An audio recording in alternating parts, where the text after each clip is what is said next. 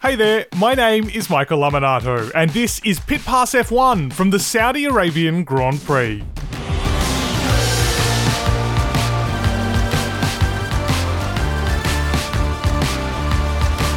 Pit Pass F1 is brought to you by Evergreen Podcasts, and we're about to launch into the second round of the season at the fearsome Jeddah Corniche circuit. This is the fastest street track on the calendar. Last year's pole lap was set at an average speed of 252 k's an hour. To put that into context, Monza, which is the outright fastest track on the entire calendar, averages less than 10 kilometers an hour faster. But at Monza you don't have those ever-present walls, nor the blind corners. The Jeddah track isn't simply very speedy, you need to take considerable risks to extract lap time. It's a completely different challenge to Bahrain, which was all about maintaining tyre life and good traction out of the slower corners, which is why there's some optimism we might get also a completely different fight at the front. No one's brave enough, of course, to suggest Red Bull Racing isn't still the class of the field, but some are daring to hope that Ferrari might be a more competitive rival this weekend.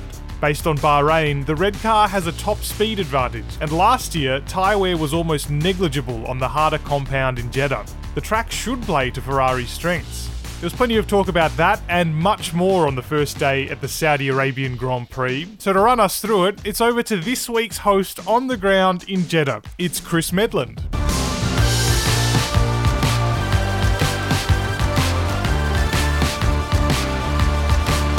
Hello from Jeddah, I'm Chris Medland and I'm your host here on Pit Pass F1 this weekend, bringing you some insight from the Saudi Arabian Grand Prix. Never a controversial race, of course, but we'll get to that a little bit later on because the first thing of note this weekend surrounded the defending champion Max Verstappen. Now, Max dominated in Bahrain and will arrive as the hot favourite here, once he does arrive, that is.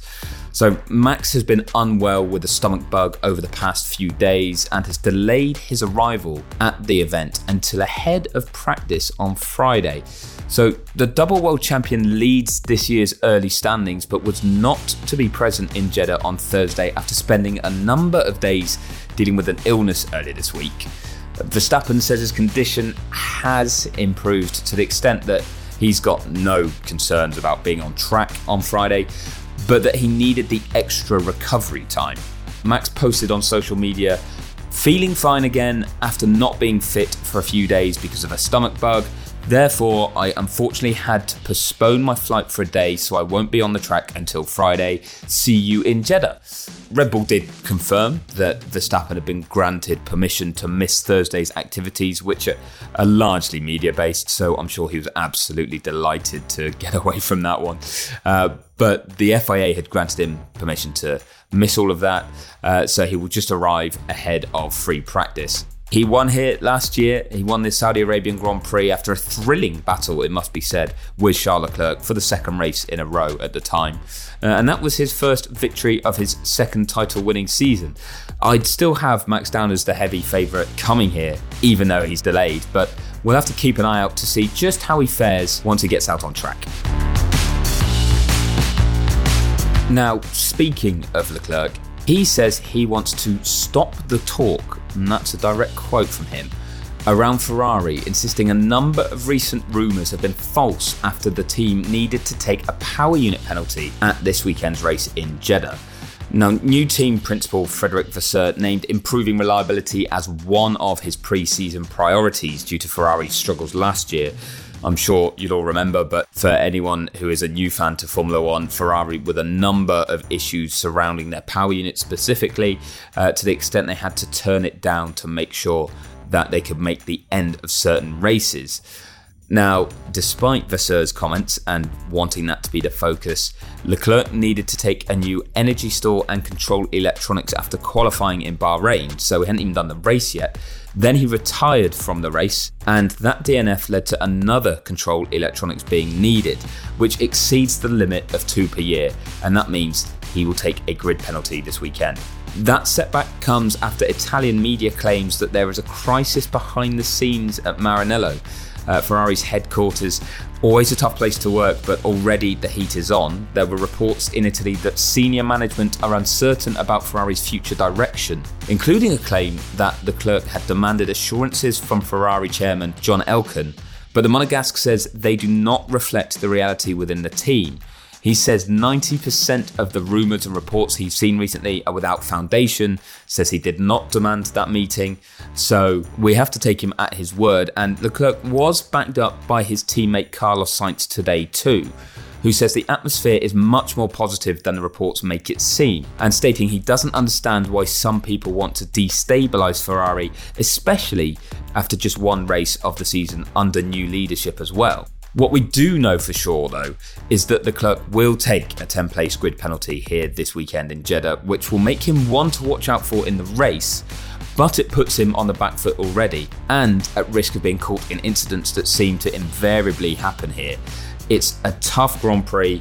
It's had multiple major incidents, red flags, restarts, so being caught in those, the likelihood increases if you're in the middle of the pack. A lot for Leclerc to deal with, a lot on his plate already, and it is just the second race of the season.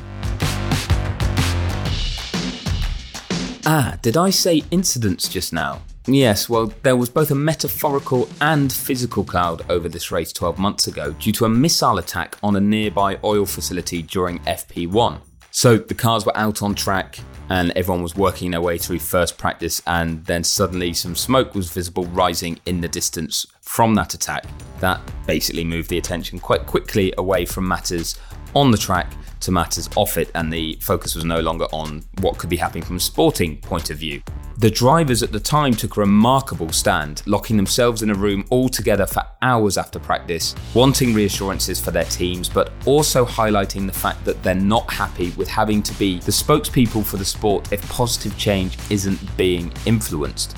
Unsurprisingly, that was another topic today in the paddock, with the drivers asked if they were comfortable being back in Jeddah after what happened last year, with many of them saying that they were. A few declined to answer, though, and the one who stood out was Lewis Hamilton, who heard four drivers beside him, in the form of Kevin Magnussen, Esteban Ocon, Lance Stroll and Sergio Perez, speak more positively, and then Hamilton had a wry smile, took his time to finally respond, and said, "All the opposite to everything they said." He later added, "I didn't elaborate on it, so it's open to interpretation." He says he is best placed at least to try and influence change by attending the races and speaking about issues such as human rights concerns in person, rather than boycotting an event. But it was remarkable to see Hamilton not really follow the line of the other drivers that were sat next to him at the time, being, I'd say, brave enough to speak out and voice his concerns at that moment. It wasn't just the idea of racing in Saudi Arabia that Hamilton was being honest about either, because there was a big focus on Mercedes' struggles so far this season. Now, Lewis insisted he will win again. He's got 103 race wins under his belt. He's looking for his 104th. His last one came here in 2021. And it's remarkable to think at the time when he won that race that he wouldn't win another until now at least. And that's because Mercedes were, to Hamilton's own admission, shocked to be so far off the pace in Bahrain. Looking at the data, the team thinks it is 1.5 seconds a lap off Red Bull in race trim, which is a huge gap to close. And as both Hamilton and George Russell admitted today, and have been admitting for a while, will take some radical changes to be made. Now, common consensus during media day is that the gaps will be closer this weekend at least, with Red Bull not having so much of an advantage as it enjoyed in Bahrain. The main reason for this is the demands of the track itself. There are fewer low-speed corners, so less of an emphasis on traction, and smoother asphalt that will reduce the impact on the rear tyres. They were areas that Red Bull were particularly strong in Bahrain. Great ability to accelerate out of the lower speed corners and still protect their rear tyres. Didn't suffer from the degradation that some of their rivals did. So taking that strength away from them could automatically close the gap. Ferrari and Mercedes were better in terms of straight line and high speed performance than low speed, so both think they will be closer to Red Bull themselves too, which leaves the bigger question mark of Aston Martin. Now, both Fernando Alonso and Lance Stroll were speaking positively about their chances but with a few caveats, with Alonso pointing out the lack of real data about their car or anyone else's car on other circuits. Until recent seasons, F1 teams would test in Barcelona before the first race weekend in Bahrain, or perhaps the first race would be in Australia, but it would mean a sample set of 2 circuits by the end of the first race weekend. You could fall back on the Barcelona data as well as the circuit you've raced at.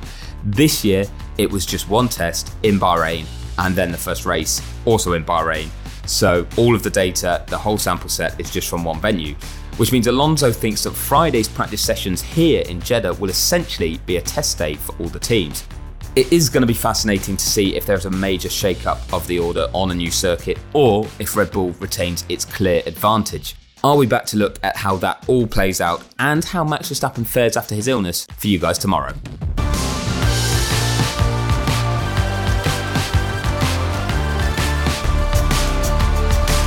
Thanks very much to Chris, your host all weekend in Jeddah. And I'm looking forward to seeing how the field shakes out after the first day of practice on Friday. Make sure you don't miss that or any other updates from the Saudi Arabian Grand Prix this weekend by subscribing to Pit Pass F1 wherever you get your favourite podcasts. You can leave us a rating and a review as well in your podcast app of choice. And you can find us at evergreenpodcasts.com. My name is Michael Laminato. Pit Pass F1 is an Evergreen podcast. Get ready, race fans, because the ultimate NASCAR experience is about to hit the airwaves. Welcome to Pit Pass NASCAR, the podcast that takes you deep into the heart-pounding world of NASCAR racing. Join us each week as we bring you closer to the NASCAR action with exclusive interviews and all the news and rumors you need with your favorite drivers, team members, and industry insiders. So whether you're a fan of super speedways, short ovals, or road racing, or you've just watched Talladega Nights, Pit Pass NASCAR is the podcast you've been waiting for. Get ready to fuel your passion for NASCAR like never before. Subscribe now to Pit Pass NASCAR on your favorite podcast platform or head to evergreenpodcast.com and get ready to join us. Launching in the fall on Evergreen Podcast Network. Follow us on social media at pitpass_NASCAR to stay up to date with everything you need to know about the podcast.